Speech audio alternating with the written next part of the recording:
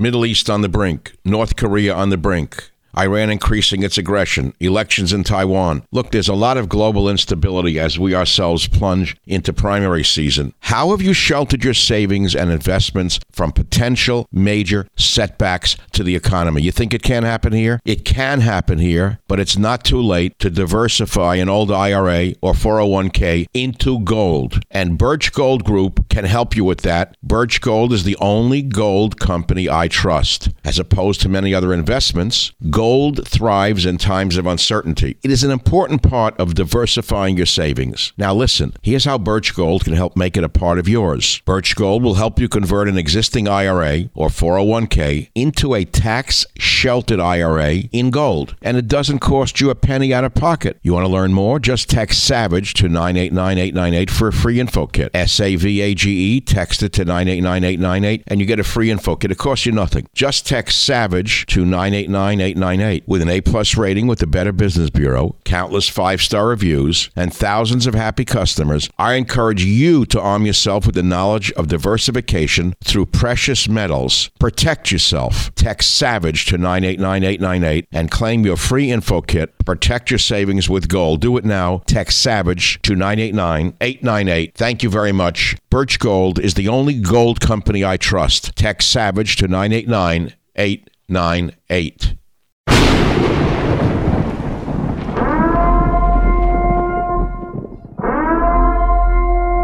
Warning, the Savage Nation contains adult language, adult content, psychological nudity. Listener discretion is advised. And now, the world's most exciting podcast, The Savage Nation, home of borders, language, culture. And here he is, New York Times best-selling author and National Radio Hall of Fame inductee, Michael Savage. Welcome to the free version of the Michael Savage podcast, and I'm going to keep it free for all of you. But there are many of you who would love to be able to listen to my show without any ads. I love ads, but many of you want to listen to the podcast free of ads. So we created something for you, a solution. We call it the Savage Premium. For less than the price of one flat, tasteless beer at your local bar, you can receive access to all of my podcasts going back years, ad-free for just $3.99. That's it, $3.99 a month. You'll get not only my ad-free podcast, but you will also occasionally receive access to material that is exclusive for members only, and I'm going to give you the list in a minute of what you've missed. You're going to get an occasional monologue from me, maybe a reading from one of my novels, sneak peeks of interviews before anyone else hears them, archive pieces dating back to 1994. Many things that come up, you're going to get exclusive access to Michael Savage material. Details can be seen on my website, michaelsavage.com, and if you want to join, all you got to do is go to glow.fm and search Savage Premium. That's glow.fm and search Savage Premium. Now, you will always have access to my free weekly podcast. I want to be clear about that. That's my promise to you. But if you want less ads and more Savage, join the Savage Premium Club today and never miss a spoken word of mine. It's glow.fm/Savage Premium. You can find it on michaelsavage.com. And here's some of the stuff that you have missed so far. Michael Savage reading from his best-selling novel, Countdown to Mecca. My words, my voice. Savage reads from one of his lost journals, Fiji, 1968. Savage's first drive time show, Hour 1. My interview with the Jewish gangster, very popular. I read from my first written, published article, Who Was at the Helm, from 1965. It's heard nowhere but on my premium site. I read passages from my novel, Abuse of Power. We replayed Fat Al's Tuna. My Savage show from 3/24/94, the earliest show in the archive, 3/24/94. My interview with Donald Trump from 1/10/2011. 1/10/2011, while Mark Levin was mocking him and Sean Hannity was mocking him and the others were mocking him, I was interviewing Trump. Much more. And remember, subscribers also get ad-free podcasts every week. The cost is less than a beer at a bar, and you get a better buzz with the Savage Premium. So go to glow.fm/Savage Premium for full access to ad-free podcasts and exclusive sound you'll not hear anywhere else. Thank you very much. Welcome to the Michael Savage Podcast. Again, we have a great guest today, Gordon Chang. He's been on before. He's a great guy. He's very smart. He's brilliant. Will Z invade Taiwan is the number one question. Gordon Chang is the author of The Great U.S.-China Tech War and Losing South Korea. That's amazing. Booklets released by Encounter Books. As you may remember from the last podcast, Mr. Chang's previous books are Nuclear Showdown, North Korea Takes on the World, and The Coming Collapse of China, both from Random House. Mr. Chang lived and worked in China and Hong Kong for almost 2 decades, most recently in Shanghai as counsel to the American law firm Paul Weiss, and earlier in Hong Kong as partner in the international law firm Baker & McKenzie. Mr. Chang, welcome back to the Michael Savage podcast. Well, thank you very much, Mr. Savage.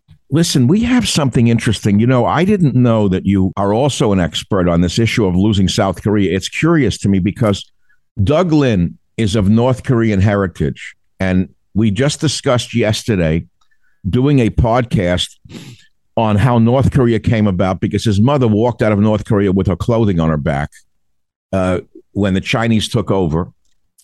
And he told us a horrible story, Mr. Chang. They came in the village and they gave everyone an opportunity, a chance to join the Communist Party.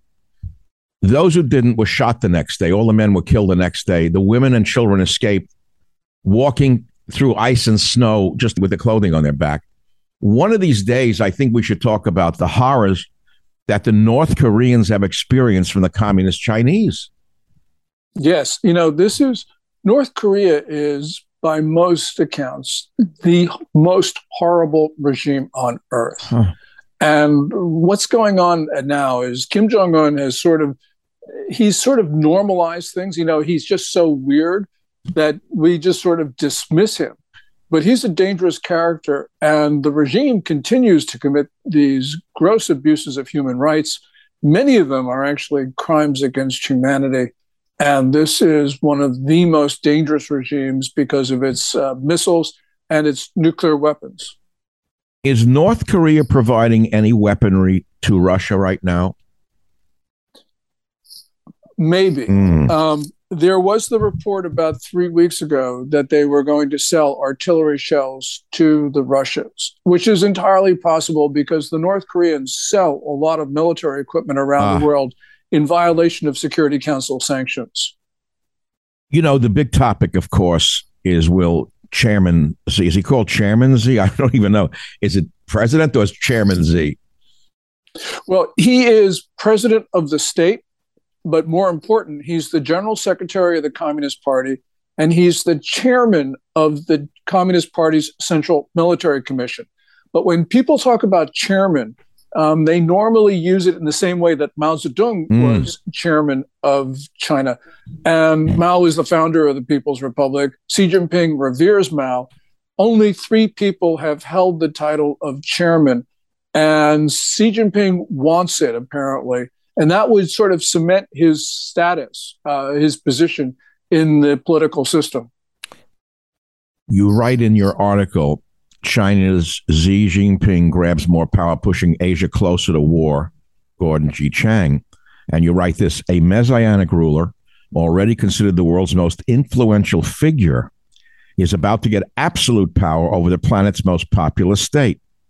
Chances are Chinese President Xi will lead China into war. And that's a very big statement. You know much more about it than almost anyone on this planet. What is he about to do? Didn't he also say that he's going to move on to Taiwan? I read Blinken says China wants to seize Taiwan on much faster timeline. Why is Blinken saying that? I think the Secretary of State is saying that because there's an apparent lack of urgency in the Biden administration. And it's not just in the White House. It's also in the Pentagon, senior civilian officials, but also the 3 and 4 stars. When they talk about war with China, they say, well, if it occurs, it will be in the 2027, 2035 timeframe. And because of that perception, they are now they want to retire planes and ships to pay for the modernization of the future force. But by doing that, they're weakening us now. And now is the time, I think, of maximum danger with China. If we can get through the next 3 or 4 years, I think we'll be in okay shape. But the Pentagon, I think, is just doing things which, to me, are exceedingly dangerous. I agree with you. They're more concerned with white supremacists in the imaginary hills of Montana than they are with China. You write, what happens next will be remembered for generations. Chances are Chinese President Xi Jinping will lead China into war. Do you believe that will be sooner rather than later? And do you think they will move on Taiwan? I actually think that they will move on Taiwan. We don't know what's in Xi Jinping's mind. And the Chinese political system has become less transparent, especially over the last 3 or 4 years. But there are certain things that tip the balance in my mind. One of them is that Xi Jinping has made it a test of his own legitimacy that China absorbs Taiwan during the period of his rule. He has said ominously, and I think this is like 2019 or so, that the problem, and he calls it a problem of Taiwan, cannot be passed down from generation to generation. Oh, my God. And he talks about it occurring in the new era. Now, new era is a phrase that he started using in, I think it was November of last year. And that is really meant to denote, to signify the period of his rule. So that's one thing. But the other thing is, regardless of intention, we know that he's implementing the biggest military buildup since the Second World War. But more ominously, Michael, he is getting the Chinese civilians and people ready for war and doing that in a number of different ways. That's what makes it, in my mind, that he's going to move. At the same time that we have a growing muscular China military in particular, a more militant leader in China, more militant than I've seen in my lifetime since, I would say, the 1950s. We have, from my point of view, I've said it before, a clearly senile president who's more concerned with issues that have nothing to do with military readiness, such as trans rights, things like that. China obviously reads and watches American publications. Every country does that for every other country. How do they perceive the American government in terms of this obsession with white supremacism and transgender rights? Do they see this at all? Well, they certainly do. And at least with regard to race, they have been promoting critical race theory through their propaganda. Wait, the Chinese government? And Communist Party, yes, they do. I don't think they've weighed in on transgender, but they certainly weighed in on critical race theory. And they never miss an opportunity to criticize the United States as a racist society. Oh. So this is something that they play on, and they work this very hard, Michael. They're fanning the flames, in other words, to create discord within this country. Absolutely. You nailed it. I'm trying to put this in context. I'm trying to think this through. Obviously, if I were a strategic planner for communist China, that's how I would think.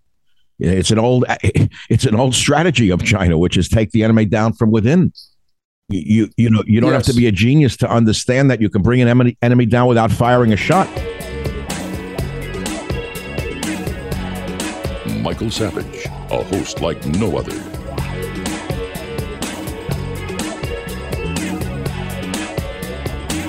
I have this book that I keep with me, and you probably are an expert on it. All the strategies of that great ancient warrior that have been read by every military on earth. You're talking about Sun Tzu? Thank you. I'm sure that The Art of War. I'm sure that he has read that a few times. Yes, and there's another book that we should be acquainted with, a little bit more recent than Sun Tzu. It's a 1999 book by then 2 Chinese Air Force colonels called Unrestricted Warfare. And you can boil down the book to basically a couple sentences, and that is China can do anything it wants to destroy the United States. Oh, my God. Mr. Chang, I'm holding in my hands a book that is, I'm sure, not vaguely familiar to you. Oh, quotations from Chairman Mao, yeah. Now, I've had this. Tens of millions of those copies, actually hundreds of millions of those books have been printed. So he's a mass murderer, Mao, and this is in his own words, some of his statements. And I've read these over the years, ever since I found this copy in North Beach, San Francisco. Because here in San Francisco, as you know, we have the largest Chinatown outside of China. At least that was true till a while ago. And there is a communist Chinese element in this Chinatown, so to speak, just as there is a Taiwanese element in this Chinatown. And this book was widely released here in the bookstores in North Beach in the 1960s during the hippie era. I'm sure you're familiar with it. You know the Bay Area, what it's like. Actually, I've lived in San Francisco. I'm sure you... Not for very long, but 3 or 4 months. But while I was studying for the California bar exam, I lived in San Francisco and actually did walk around North Beach, among other neighborhoods. The food is excellent. Food's excellent. But Michael, there's an important point that you just referred to, and that is in Chinatown, in San Francisco, Chinese Americans, quote unquote, have been flying the flag of the People's Republic of China. Yes. And this is, to me, an important issue because what it shows to other Americans is that Chinese Americans are disloyal. And what this does is it makes it difficult for the rest of us. And, the Communist Party of China in their propaganda talks about how there's so much anti-Asian hate, anti-Chinese hate, and that therefore, no one should criticize the People's Republic because that causes Chinese hate. But Chinese Americans, in many of them, have brought this on themselves. And, no American, Chinese American or whatever, has an obligation to show they're loyal. But the problem is many Chinese Americans have shown themselves to be disloyal. And that has given I think it raises in the minds of other Americans a legitimate concern about the loyalty of this segment of the American population. That's disloyal to it. That is disloyal to America. That is disloyal. And, it's not just the PRC flags in San Francisco. It's every time the FBI arrests a Chinese American, then you have other Chinese Americans go on and on about how this is race motivated and the rest of it. But Communist China is infiltrating our society. They overwhelming us. And we have an obligation to defend our society. Got to remember that, just give me a few seconds here. No problem. Under the Communist Party's top-down system, no Chinese national can disobey an order from the party. Oh, it sounds like a Democrat party in San Francisco. In China, they've even codified this into the 2017 National Intelligence Law, Articles 7 and 14, if people want to look it up, where every Chinese national, every Chinese entity has an obligation to commit acts of espionage or other destructive acts on the instructions of the relevant Chinese authorities. Oh, Lord. This makes every Chinese national, I think, a legitimate target of law enforcement concern. This is not racial. This is basically, it's China putting a target on the backs of all Chinese nationals in the U.S. And we shouldn't be concerned about issues of racism. We should be concerned about the safety and security of the United States of America because we know that China has been committing not only acts of espionage against us, but also acts intended to bring down the U.S. government. In other words, to encourage people to commit acts of violence on the streets of America. So this is a legitimate matter of concern for Chinese nationals in our country. I have to point out to the listeners of this podcast that you yourself, I know this, your name is obviously of Chinese heritage. You are of Chinese heritage, correct? Correct. My dad came from Jiangsu province. Okay, so I have to point that out because right away there'll be a knee-jerk reaction of this is a reactionary statement against all Chinese. No, it's not. This is a statement warning the American public of the maliciousness and the relentlessness of the Chinese Communist Party and how they have weaponized Chinese nationals against the U.S. So this is not as I said, this is not a matter of racism. This is a matter of, Communist China has made Chinese nationals and Chinese entities a legitimate area of concern for U.S. law enforcement. We didn't do this. They did it. Gordon Chang, the big question for all of us listening today is, will Xi invade Taiwan? So I pick up my little American copy of the gentleman you mentioned the Okay. The Art of War. And yeah. I have one little piece circled here that I wanted to read to you. Sun Tzu said, whoever is first in the field and awaits the coming of the enemy will be fresh for the fight. Whoever is second in the field and has to hasten the battle will arrive exhausted. Therefore, the clever combatant imposes his will on the enemy, but does not allow the enemy's will to be imposed upon him. It's a classic tenet of martial arts, which is to strike first in most cases. And you watch sumo wrestling, and just as an outsider looking in, whoever attacks first will throw the other big guy off balance, and by keep nudging him, continue to throw him off balance till he's pushed off the mat. It seems to be a strategy that they're enacting. Isn't that what you're saying in a way? Yes. I mean, they're attacking us and we're not defending ourselves. And, this is not just a Biden issue. You go back to presidents whose last names were Bush, Clinton, Bush, Obama, Trump, and Biden have all not defended the U.S. when they should have. And the sin has actually gotten worse because as time has gone on, we have learned more and more about the intent of the Communist Party to take down the United States. Wow. It's such a big statement, and there's so many points of interest to me. So let me just make it kind of a little personal history. So I'm in radio going back to the 90s, and I noticed something happening. Some of our top and most respected diplomats become lobbyists for China in that period. That would include men like Bob Dole. I was shocked. I would expect nothing less from Madeleine Albright. I never respected her. But Bob Dole was a certified war hero, and here he went and became a lobbyist for China. There was a rush to cash in on the two-way ticket representing Chinese interests here in America. And here we are now, where a man of your stature is way beyond is saying things way beyond what anyone else is saying that I hear in the media, which is that basically they're at war with us, and they're continuing to be at war with us. So we go again to the new leader, who's been there how long now, Mr. Z? He just took new power, but he's not a new leader by any means. No.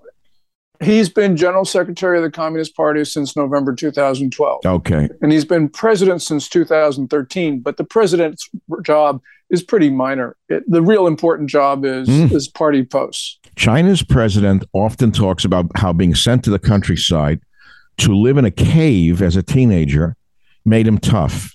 Is that true or a work of fiction? I think that it's mostly true. This was during the Cultural Revolution, and those people who weren't tough didn't survive. So almost by definition, if you were sent down to the countryside, which is the phrase that was used, and if you survived and came back, you came back a lot tougher and with a lot darker view of humanity than those who didn't. And by the way, Michael, you were talking about the war against the United States.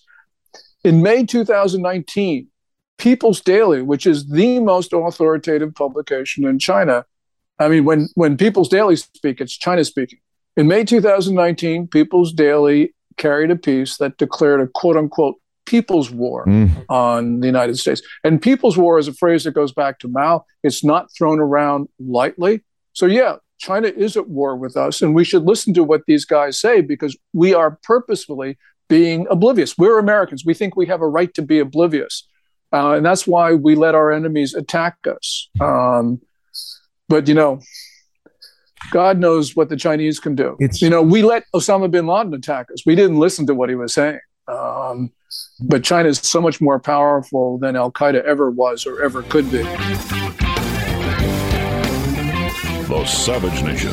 It's Savage on Demand.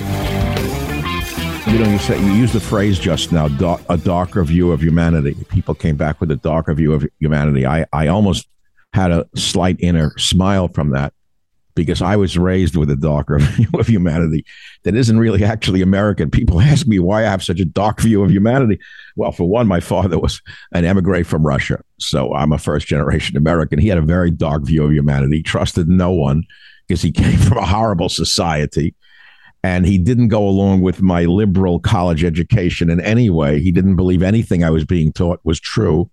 I thought he was, a throwback to another era. I would say, Dad, come on, we're living in it. But, my dark view of humanity, unfortunately, is coming true. But the more I study this issue and more I listen to you, the more I see this analogy to Japan prior to the attack on Pearl Harbor. So it's a good analogy. It's not perfect. I think it's somewhat analogous.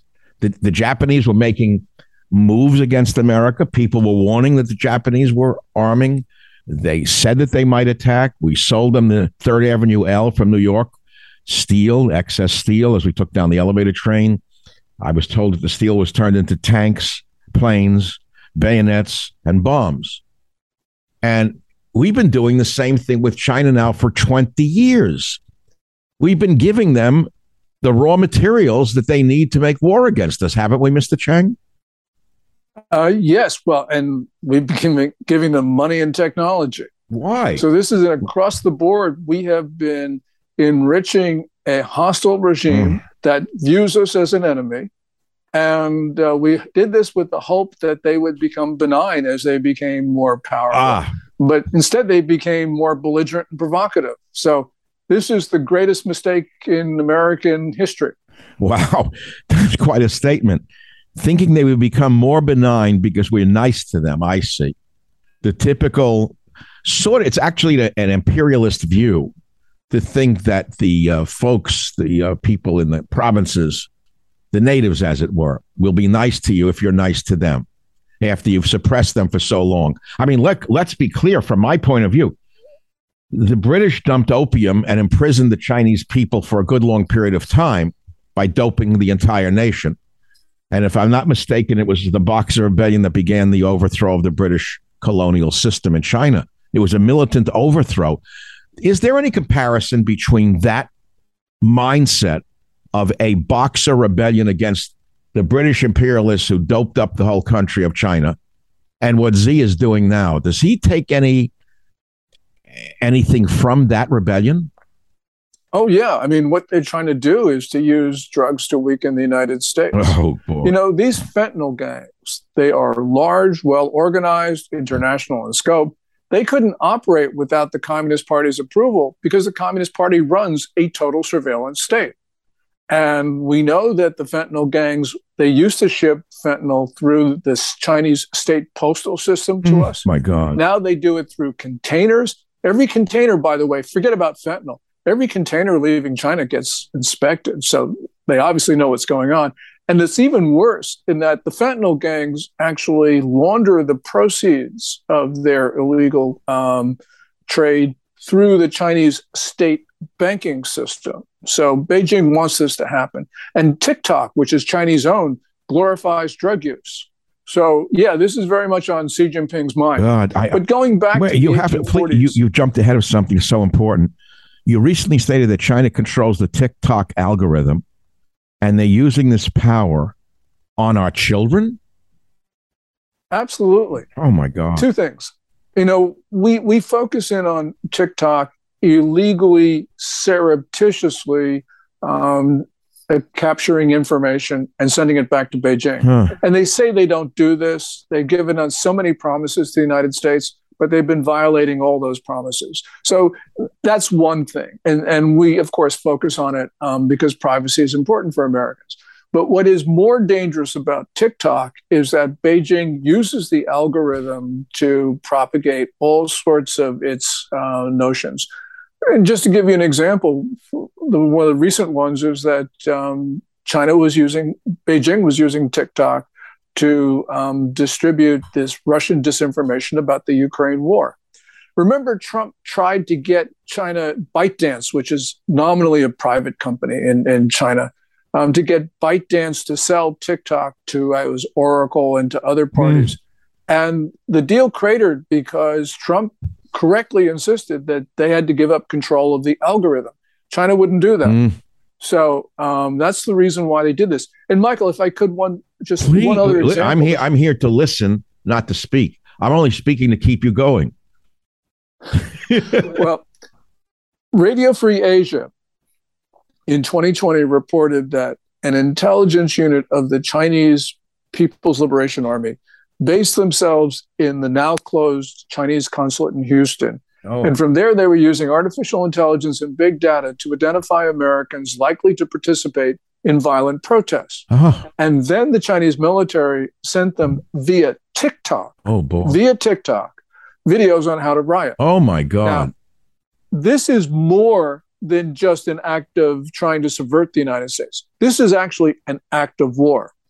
And we know that China's been tried to inflame the violent protests in other ways. Oh, my God. So, you know, it was right for Trump to ban TikTok. He should have done it earlier. But it was really wrong for President Biden, as one of his first acts, to instruct the Justice Department to drop the federal government's suit to ban TikTok and WeChat. WeChat is another Chinese app. By what you're saying, did the Chinese communist operatives incite the January 6th insurrectionists, rioters, etc.? People have alleged that. I have not seen any evidence to support that. But so which violent protesters would they have tried to provoke? Well, 2020, they were. This was 2020. So the burning of Seattle, the burning of Portland, right. That type of thing? Yeah, and Radio Free Asia actually identifies Antifa and Black Lives Matter protests. Oh, my goodness. Well, I'm not surprised. They look like they're one and the same to me. So if we could go back for a minute to the art of war and Taiwan, what would a war scenario look like? What would they do first? Well, you know, I'm glad you raised that, because there is a report from John Culver, a retired CIA intelligence official and now at the Atlantic Council. And he wrote a piece at the website of the Carnegie Endowment for International Peace, which says, basically, don't worry, folks. We will have many, many months, maybe a year's notice that China is about to invade Taiwan. I think that was absolutely wrong. I wrote a piece about this. First of all, China could actually engage in acts of war against Taiwan, and we would never know it. So, for instance, they could release a pathogen in Taiwan. Now, since 2017 or so, we have seen, for instance, in the Science of Military Strategy, which is an authoritative publication of China's National Defense University, Chinese researchers were writing about a new type of biological warfare of, quote, specific ethnic genetic attacks. In other words, pathogens that would leave Chinese people immune, but sicken and kill everybody else. So my sense, oh my God. You know, I don't plan war for the Chinese, but my sense is that their first act would be to release a pathogen in Taiwan. We saw what COVID did to debilitate not only people, but debilitate society. Yeah, well, now, that's certainly worrisome. And people argue that this whole COVID thing was, in fact, biological warfare. I don't buy it to that extent. Well, Michael, let me just, on that point there, we do not have 100% assurance where SARS-CoV-2, the pathogen that causes COVID-19, came from. You know, I think it was engineered, but I'm not an epidemiologist. I'm not a virologist. But let's say it was engineered, but they wouldn't release it on their own people, would they? I don't think so. Neither do I. And that's another interesting question, which deserves a long answer, but let me skip over it for a moment. Okay. As I said, we don't have 100% assurance on the origins of COVID-19, but there is something that we have 100% assurance of, and that is once this disease got out into the Chinese population, that Xi Jinping made decisions to deliberately spread this beyond China's borders. He did two things primarily. First of all, they lied about COVID-19's transmissibility. They knew this was highly contagious, but they told the world, and especially the United States, that it was not. And then while they were locking down their own country, I know lockdowns are controversial, but by locking down their own country, they were telling the world that they thought that isolation was an effective way of dealing with the disease. So while these guys were locking down their own country, they were pressuring others including the United States, to take arrivals from China without travel restrictions or quarantines. You put those two things together, and there's only one conclusion, and that is that China deliberately spread COVID-19 beyond its borders. That means that 6.5 million people outside China who have died from this disease, I believe, were murdered. And that includes 1,055,000 Americans. So, yeah, we don't know the origin, but we know that they turned a pathogen into a biological weapon. They weaponized it, and we should act accordingly. And the reason why is because they have spread this disease. They've debilitated American society. They've killed Americans, and they have suffered no cost for doing so.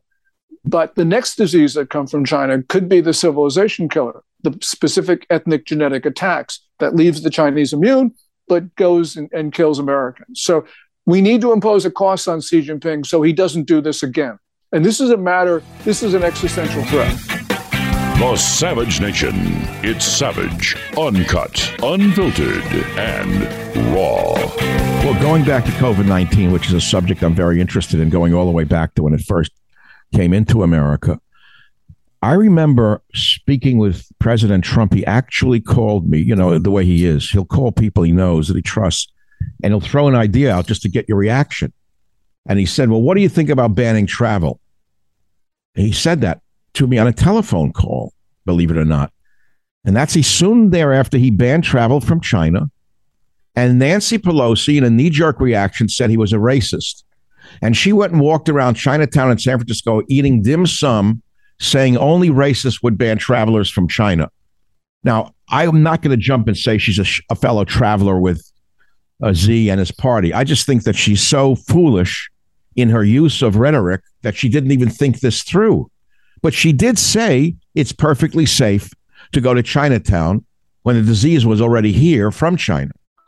There's a guy named, and I forget his name, but I think it's Joe Biden, actually. Within hours of Trump announcing the travel ban on people from China, actually called the president's action, quote unquote, xenophobic. Xenophobic. Couldn't we call it xenophobic? Yeah, Zeophobic. We could call it zeophobic. That'll be a new word soon.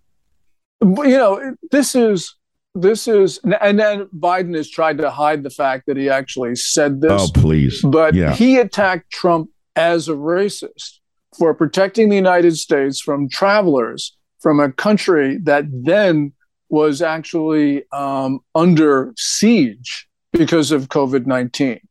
Now, Trump should have acted sooner. He should have acted with more determination. He shouldn't have given all these exemptions, but he did the right thing. And what's wrong here is not Trump acting slowly. The real sin here is Pelosi and Biden attacking the president of the United States for protecting our society. Sure, they got away with it because the media and they are one and the same. But Gordon Chang, so I'm again going back to the baby book called The Art of War by Sun Tzu, just to pepper the conversation with a little spice. And it says, hence the use of spies, of whom there are 5 classes. 1, local spies. 2, inward spies. 3, converted spies. 4, doomed spies. And 5, surviving spies. You've already told us they clearly have operatives here in America, meaning Americans who are actually working in their interests. They're not even spies. They're just fellow travelers of the Communist Party of China, right? Right. All these political figures that you refer to, and you mentioned Dole, got to remember, just as an issue of reciprocity, nothing even sexier than that, just as an issue of reciprocity, we couldn't do what China does. China does all sorts of things in the U.S. We can't do those things in China. Like we can't hire people to run around and lobby the Chinese government. So why do we allow them to do that in our country? TikTok, in addition to surveilling Americans, taking their information, in addition to trying to manipulate American public opinion, we should ban it because of reciprocity. We can't have our apps in China, Michael. So why can they have their apps in our country? Why? Because in America, everything's for sale because of the almighty dollar. That's the ultimate example of the failures of the capitalist system. What was it Lenin who said it or Marx that when the When the last Lenin. capitalist is hung, he'll be hung by a rope that was made by a capitalist, or something to that effect. Correct? He said, capitalists will sell us the rope that we use to hang. Well, isn't that what's going on here? Yeah, it's obviously that's what's going on here. So, and what we need. How do we take the rope back? Well, fortunately, China right now is in dire straits internally. Oh, they've got a debt crisis, plunging property prices, a contracting economy, falling currency, worsening food shortages. This is interesting. I don't know anything about this. Why do they have so many problems all of a sudden? Well, basically, they got a little bit unlucky, but largely these problems are the result of Communist Party policies. The big issue is the debt crisis. And what happened in 2008 is that Beijing decided not to have a downturn. So they they embarked on perhaps the biggest stimulus program in history. Okay. And quantitative easing and stimulus along the lines of what we were doing here. Right. But they were much more determined, much better at it in a sense. So they didn't have a 2008 downturn, or at least not much of one. And to show you how big their program was, starting in 2009 and for 4 succeeding years, they created an amount of bank credit that was equal to the amount of bank credit in the U.S., even though in 2008, their economy was less than 1/3 the size of ours. What is it now? So what's the GDP of China compared to ours today, roughly? Well, the Chinese will tell you that it's 17.7 trillion or so of gross domestic product versus, I guess it's something like 22, almost 23 trillion for the US. But China has been, of course, exaggerating its GDP, and its exaggerations have gotten worse recently. Matter of fact, they just this week indefinitely postponed the reporting of their third quarter gross domestic product plus their September data. And this has never been done before. And so there's a lot of people speculating about why they would do this. And that's another conversation. But the point is, these guys have been overstimulating their economy. Their economy is now exhausted. There's too much debt. They have no solution for it. And when Xi Jinping gave his work report on Sunday at the 20th National Congress, he didn't talk about these issues. He didn't talk about plunging property prices, which is really of utmost importance to the Chinese people. And he didn't also talk about youth unemployment, which is, of course, a great concern for a large segment of China's young, because the youth employment statistics are just off the charts. So when you have high unemployment, you have terrible debt, you have all of the ingredients for a stick of dynamite about to explode. And the best way to control it is to create a bigger foreign enemy than you already have, point your fingers at the evil capitalist, and tell everyone in China that it's the Americans who are doing it to them. So what are the Chinese people being told about America? What do they say to them about us?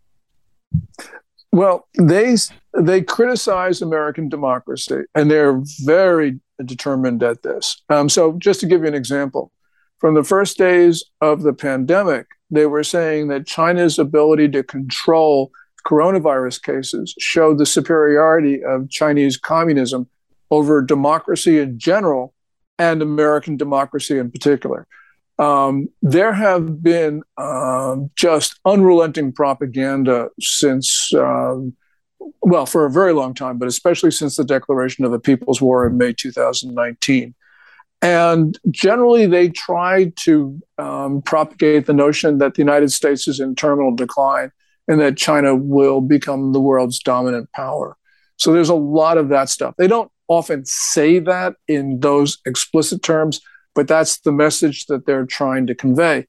But they don't have an open movement of dissent in China, do they? It's crushed before it starts.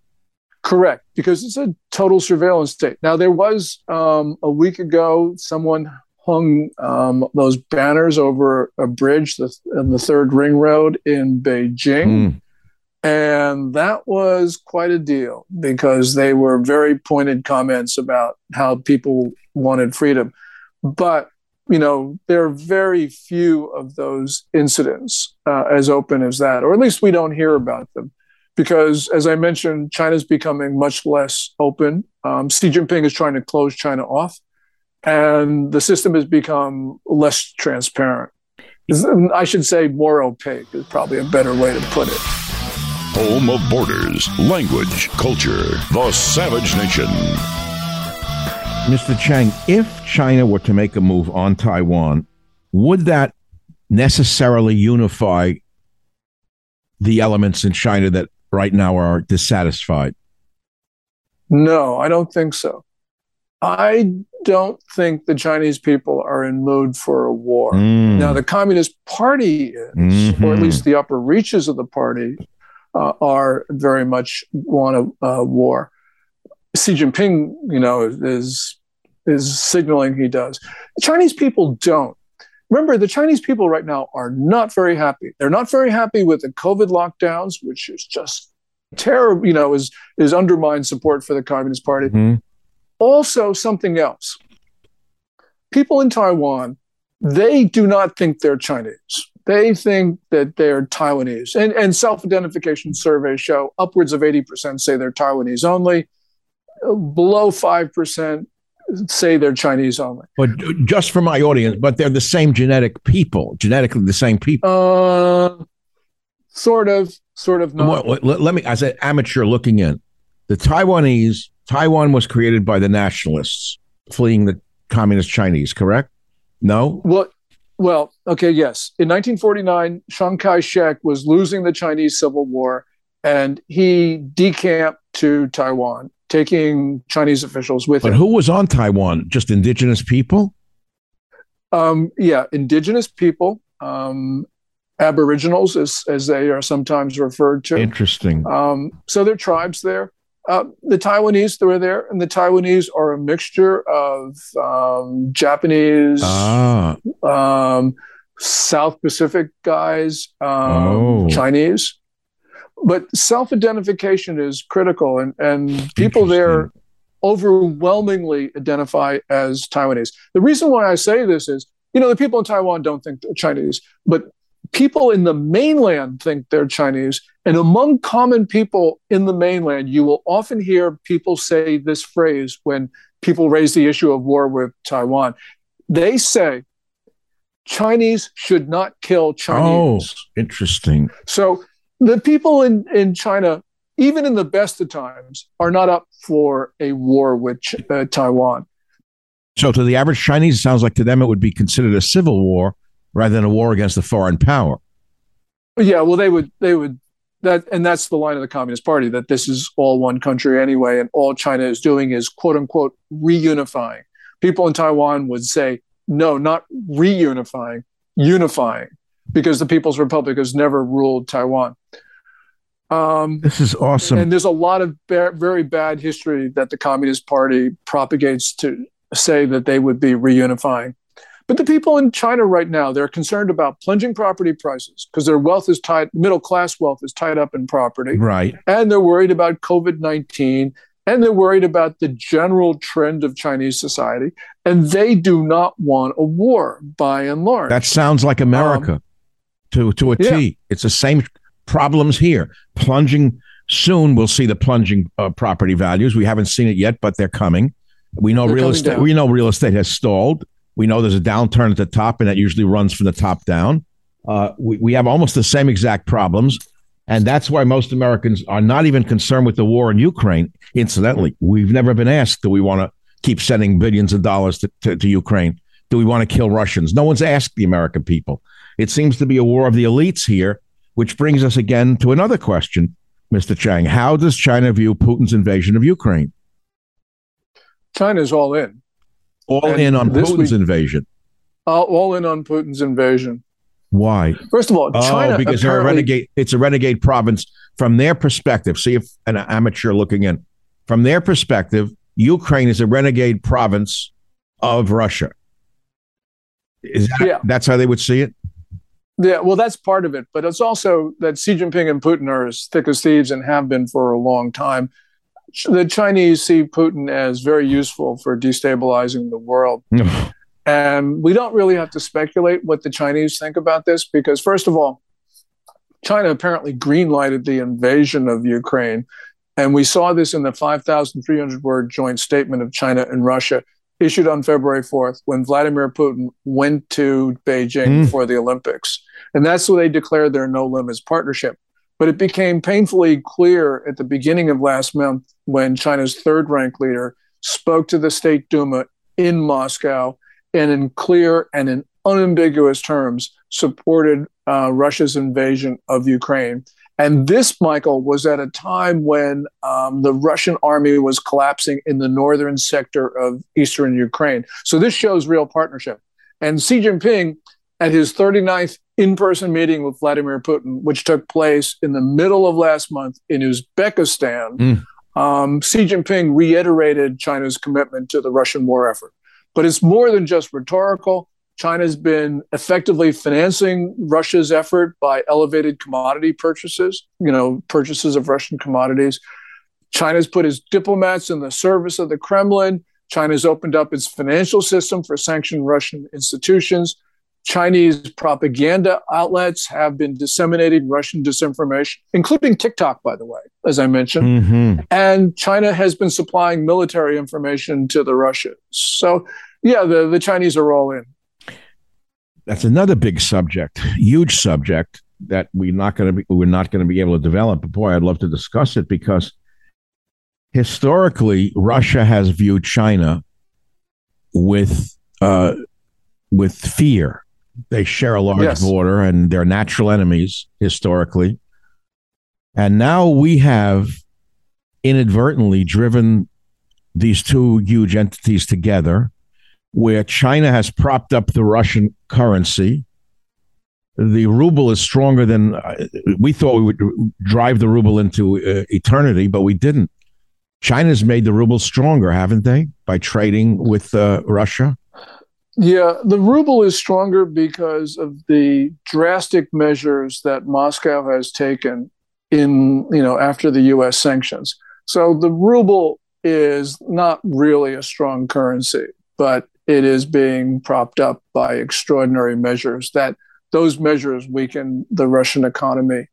But apart from currency, what we have right now, and this, you talk about the suspicion and the fear that the Russians have of China, and that is there.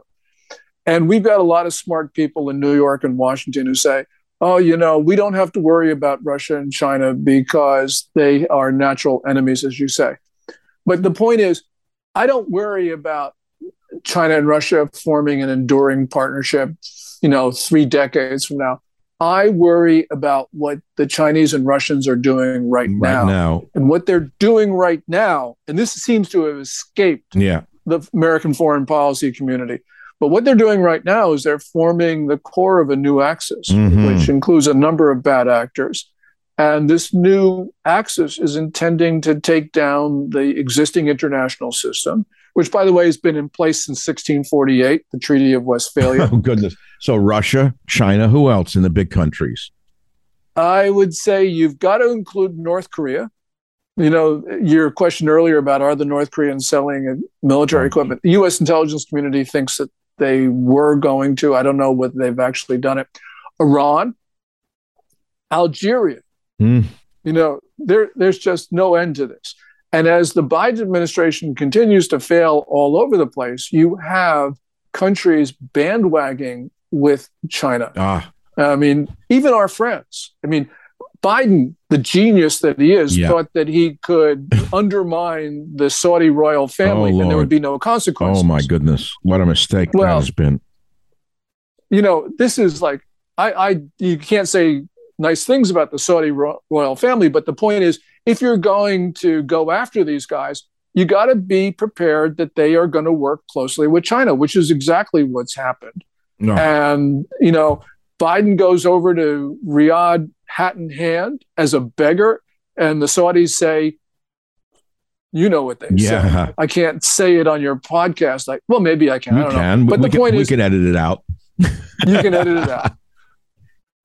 But, so whatever you think of the Saudi family, and it's a very complex issue. I mean, But the point is, it was unrealistic to think that we could try to humiliate the Saudi family, to undermine their interests, to support their enemy, which is Iran, and think there would be no consequences. Who makes those decisions? Who's in charge in the State Department? Are these people that naive? Apparently, yes. Okay, apparently, yes. But you put your finger on something really important, and that is who's running the foreign policy of the United States. Now, we have a constitution, Michael, and that constitution says that the president is the commander in chief, and under our system makes foreign policy. But the commander in chief has 4 times said publicly to journalists that the United States will defend Taiwan.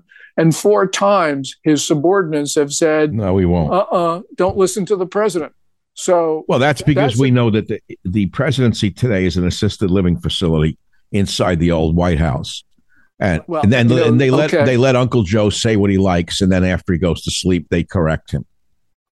Which is, by the way, a constitutional issue for the American people, because we have a constitutional provision to deal with the incapability of a president. It's the 25th Amendment. And if the White House press secretary feels that she needs to correct the president of the United States, then she should start to invoke the 25th Amendment. Oh. If not, she should listen to her boss.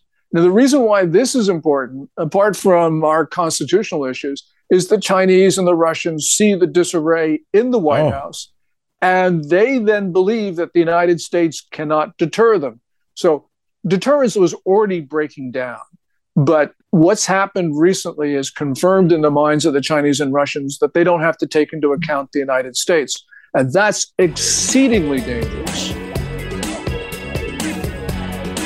Michael Savage, a host like no other. Gordon, I know time is short, so we have a weakened America with it. I don't care whether people agree with me or not. He shows all the signs of senility. There's mental problems. He's an old man who's showing his age. Not all old men show their age. Some people function well into their 90s, very well indeed. I hope I'll be one of them. He's a very old 80-year-old. He's not functioning very well. He's shaking hands with Easter bunnies. He's walking off stages. He is hugging 12-year-old girls when he shouldn't be touching them. There's a lot of crazy stuff going on that people who are keen on observation see all of these things. So I'm in China now. I'm a dictatorship. I'm very strong-willed. I've lived through hardships.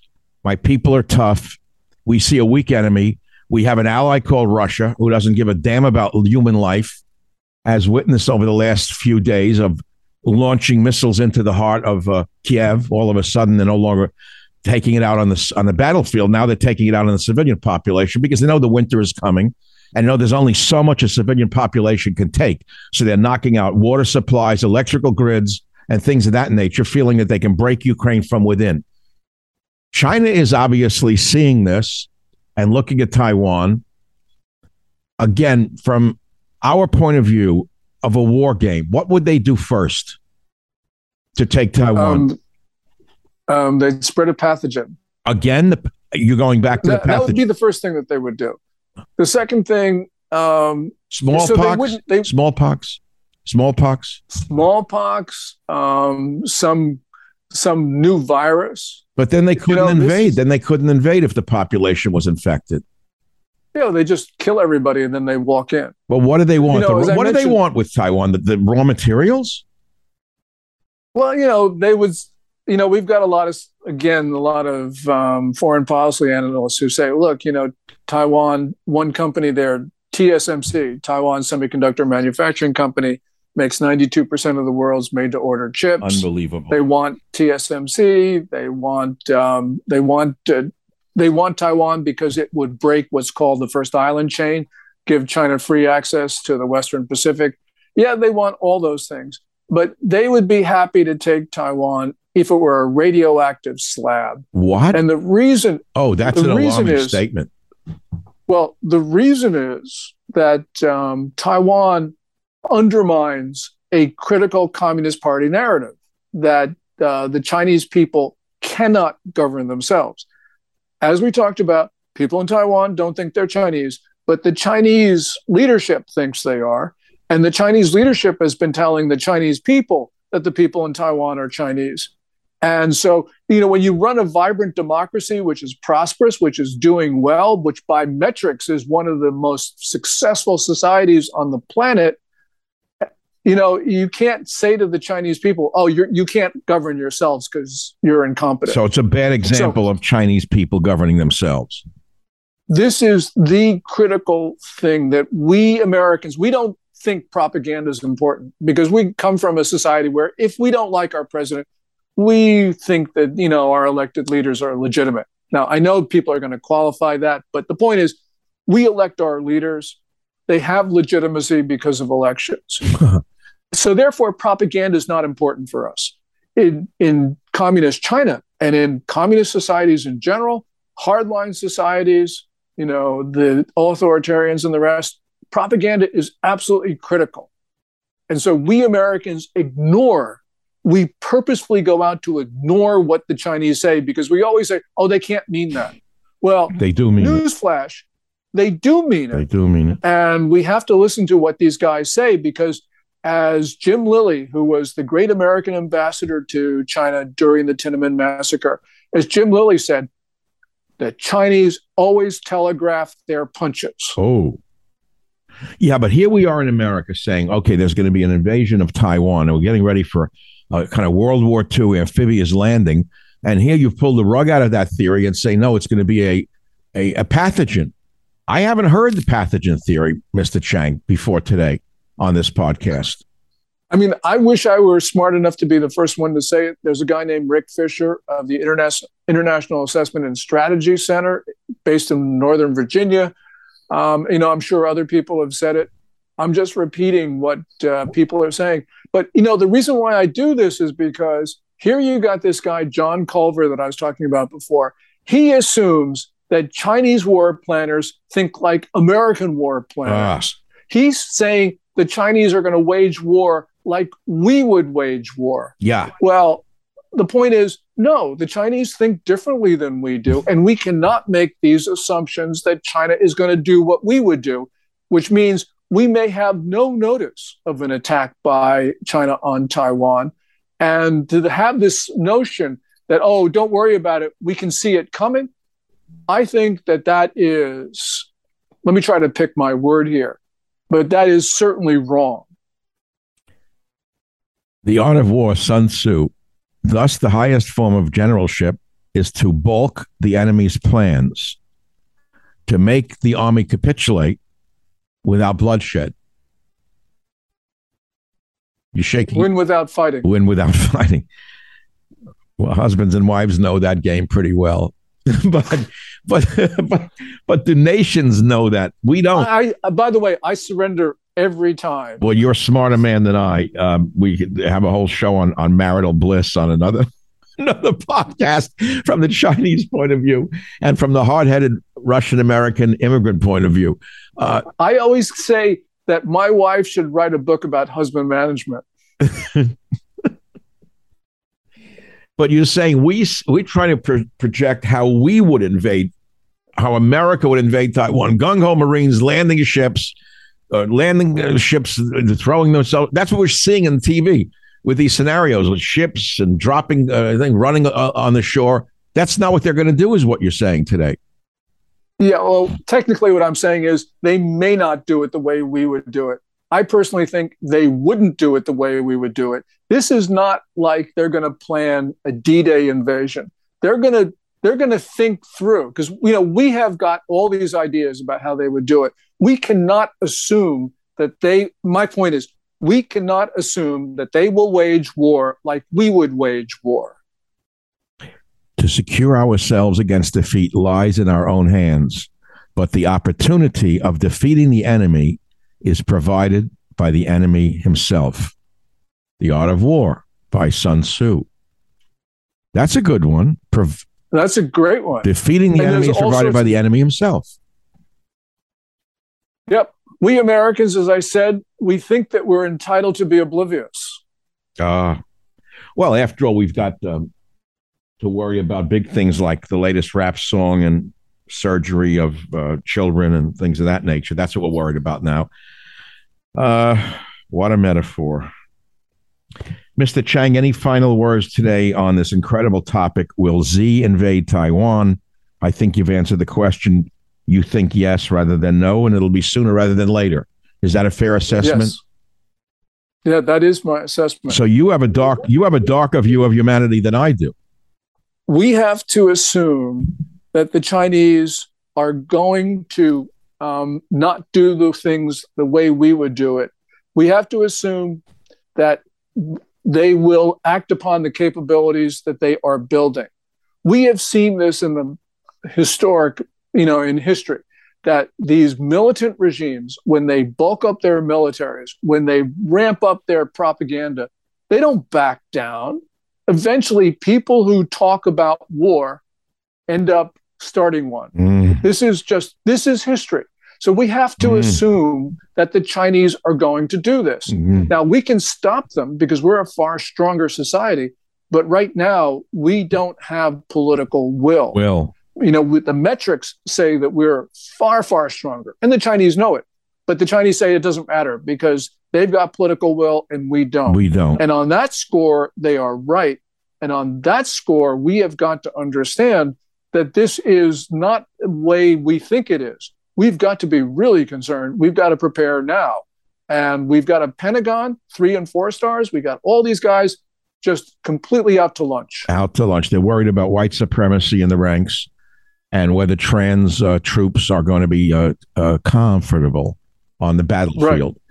And the Chinese see this and must be laughing. I can just imagine an imaginary scenario between Xi and Putin having a laugh over that one, saying, my God, look what happened to America. They probably once admired America's military might and leadership. I'm sure they did and learned a lot from it. I doubt that they do so today. Mr. Chang, this has been an amazingly fruitful conversation for me, and I hope we can continue it in the near future. This is an amazing discussion, but, it does require more than a soundbite, and which is why I love podcasts. We have a chance, and there's no commercials to break us up, stop a train of thought. Are there any last thoughts that you'd like to leave my genius audience with? We're Americans, and we stand our ground. At least the American people do. We don't yield. We are the last line of defense. And we have got to make sure that the people who govern us, the people that we elect, protect us. So November 8th is very important. When you look at the American politicians who have not defended us, they are not just liberal Democrats, they're also conservative Republicans. We've seen bipartisan failure over the course of decades. We've got to stop failing because ultimately and soon we could lose our country. Oh, God, I don't want to hear it from a man of your deep knowledge of history. I hear it from too many really smart people who know history. And of course, we say it can't happen here. But who would have thought that what is happening here would be happening here? I never thought that I would live to live in a time like this, where I watch things that I cannot believe are happening without repeating myself about shaking hands with Easter bunnies and things of that nature. Gordon Chang, how can the people follow your work other than on television, on podcasts? What can they do to follow you more closely? I'm on Twitter at GORDONGCHANG, and I archive my articles for free on my website, which is www.GORDONCHANG.com. It's Gordon G. Chang on Twitter. On Gordon, and the website is www.gordonchang.com. Well, I want to thank you again for taking the time and for educating this audience. I'm sure they love you, and can't wait to speak with you in the very near future. Thank you very much. And I really appreciate the opportunity, Michael, because you are educating the American people on so many different topics. And that's exactly what we need. We need Americans starting to stand up and defend themselves. We'll let it go with that. The Art of War by Gordon G. Chang. Thank you and again. Sun Tzu. Thank you very much. Nice to speak with you again. Thank you, Michael. Well, thank you very much for listening to today's podcast. I hope you've enjoyed it and learned something from it.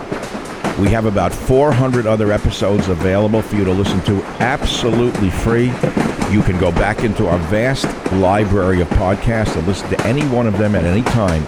And remember this, if you want to listen to my podcast ad-free, sign up for the Savage Premium membership and get access to ad-free podcasts as well as some premium content from our Savage archives. How do you sign up for those ad-free podcasts? Please visit michaelsavage.com for a link. Again, thank you for your listenership. This is Michael Savage.